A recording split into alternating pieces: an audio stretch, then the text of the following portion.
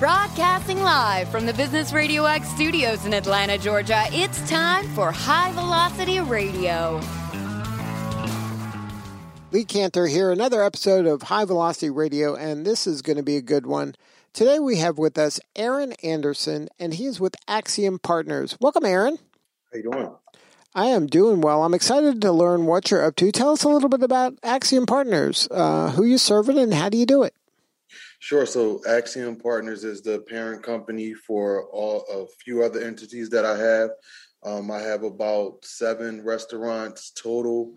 I own three Ritas, Italian Ice out of Philadelphia. I owned, I think it's 4 Original Hot Dog Factory franchises in Philadelphia. And then also I started my own franchise called Chef Rube's Kitchen. So how'd you get involved in the restaurant business? I was, part of being an entrepreneur, you try to invest in things that's going to be around. And I figure food is an essential, it's just something essential. You need it to survive. So that was just like one of the deciding factors in saying, I want to invest in food. So restaurants it was. Now, were you in the food industry, or you just felt that those were good investments? I felt that those were good investments. And then how'd you choose the franchises that you started with? So prior to being in the restaurant industry, I had my own screen printing company that I've started from literally ground up. And one of the things that I realized was just that, building the business, the most important thing is your structure, your branding, your system. So it was just so many different compartments that it took me a long time to build. So I felt when I go into the restaurant industry, I would buy into a franchise because everything is just already there. So it would just make my job a lot easier from that aspect, and it would enable me to be able to grow at a rapid pace. Now, when you were picking franchise, especially in the food industry, there's lots and lots to choose from. How'd you land on the ones you landed on? Sure. So with the Original Hot Dog Factory, I looked at other hot dog franchises, and the Original Hot Dog Factory menu is just so unique, and it's a lot.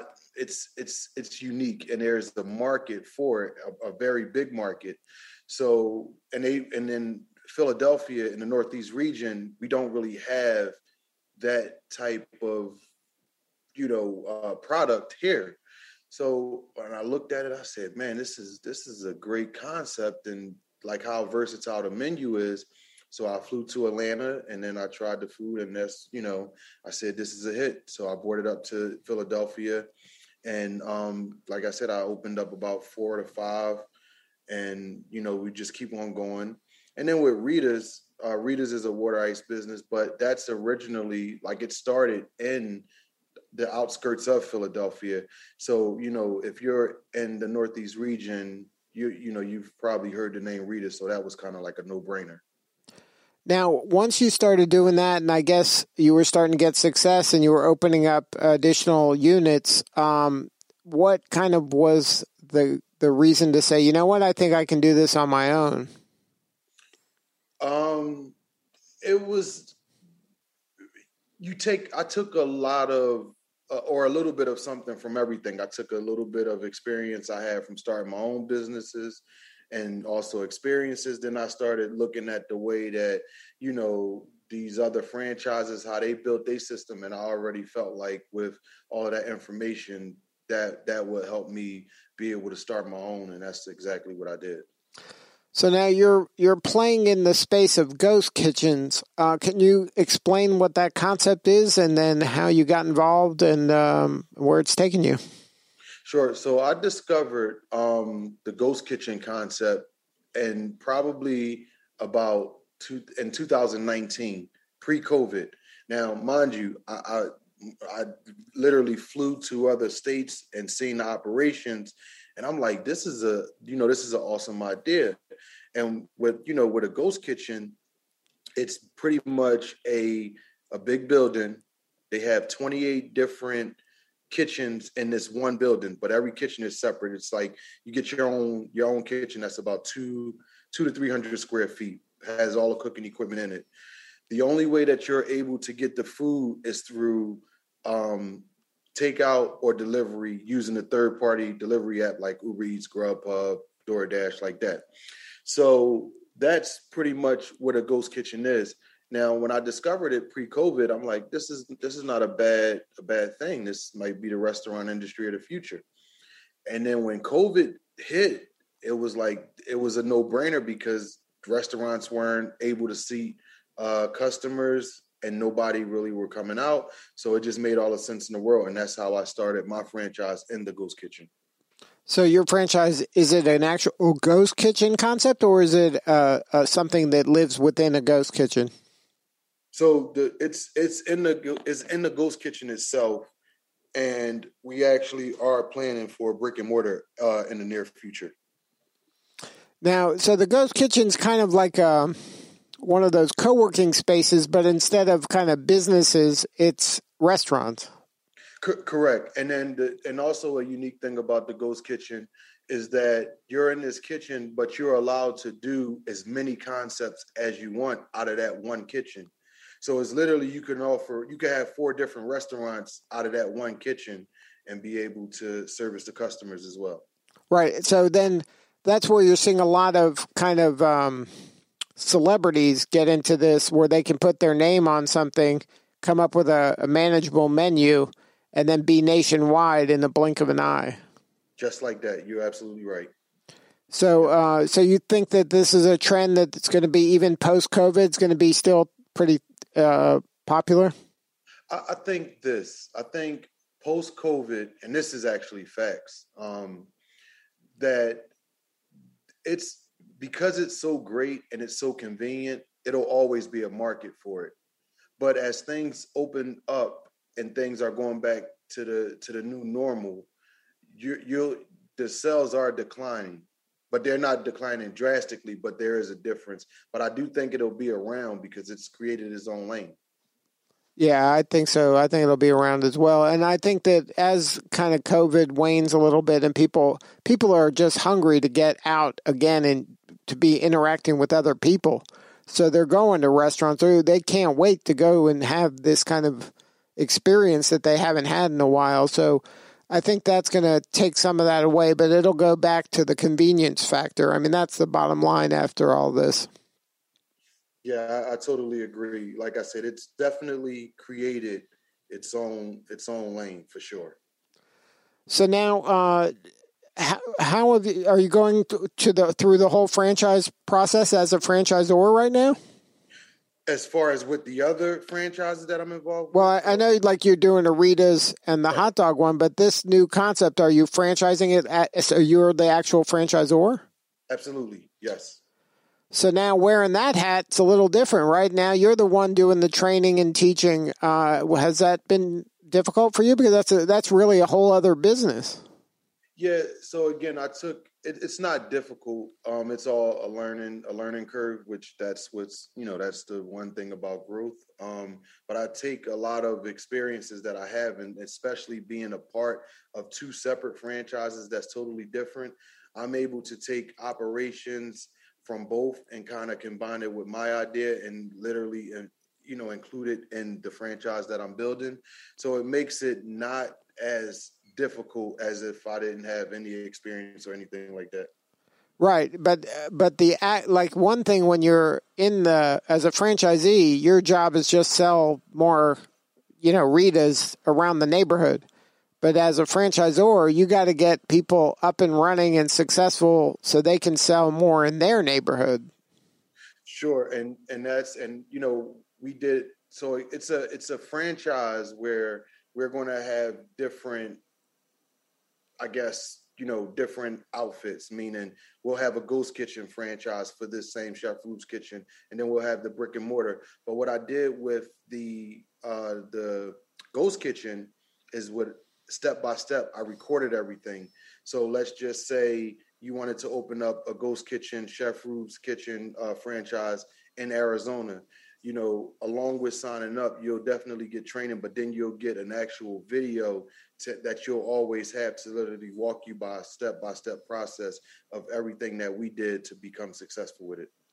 So now in your work, you must run across just a million opportunities. How do you decide which are the ones that are worth getting involved with?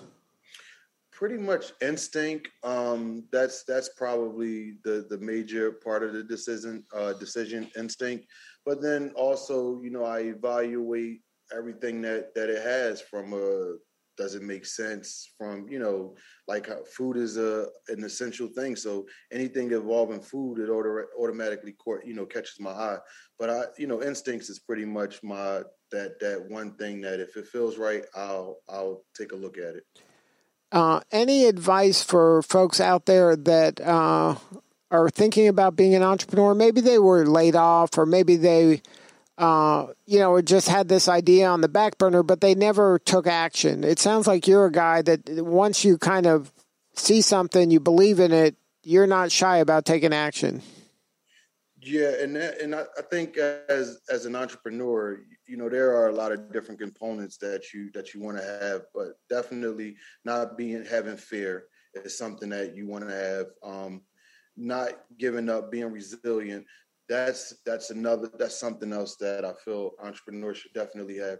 And also something that's important, whenever you're involving yourself into any business that it's going to be yours, you want to have verticals from that business, because everything don't always go according to plan. So you just want to make sure that if you have any curves or hurdles, that you're able to pivot and maybe figure something else out that ties into that initial investment. But you definitely want to have verticals.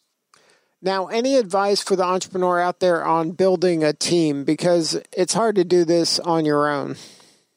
Man, it's hard to do it on your own. And I mean, with the way that the world is now, just finding good help is not even easy.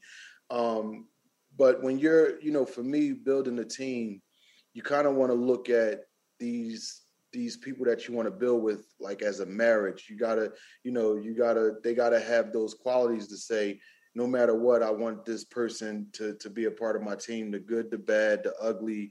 We stick through, communicate, and get over things, because that's super important when you're building, is to have the right team around you, for sure. Now, looking back at your career, is this how you imagined it was going to go? Not even close. not even close. I honestly, like restaurants wasn't even in my eyesight at all. I thought I was going to be doing something totally different, but I'm glad, and I'm very humbly blessed and thankful for everything that I have going on.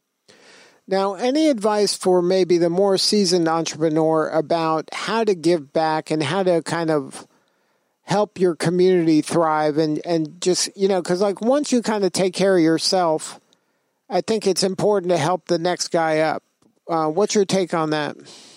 Definitely giving back is very important, and I'm glad you touched on that, because when I opened up the first original hot dog factory, I opened it up in March of 2020, which was right in the middle of COVID.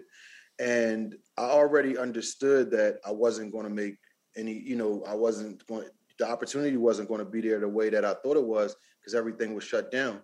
So what I did was I gave back the first 4 months of opening to Ronald McDonald House. We donated to the first responders for like 2 months. Also the Boys and Girls Club. So giving back is definitely,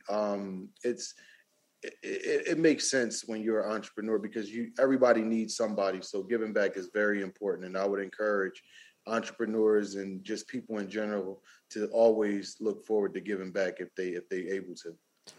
Now, what do you need more of? How can we help you right now? I mean, it's more employees. That's what I need help with right now. More employees. It's hard to find good staffing at this point for me.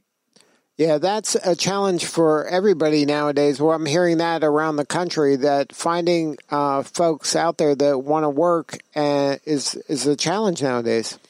It is. And I mean, I've gotten creative and started offering incentives and certain things like that I didn't think I would have to do. but it's definitely challenging to find employees or staff right now. So if somebody wants to learn more about what you're up to, or maybe find one of those restaurants that you got, what's the best website to go to find all you're into? Sure. Axiom, which is AXXEUM, Corp, CORP as in Paul.com. Well, Aaron, thank you so much for sharing your story today. You're doing such important work, and we appreciate you. Thank you so much for having me. All right, this is Lee Cantor. We will see you all next time on High Velocity Radio.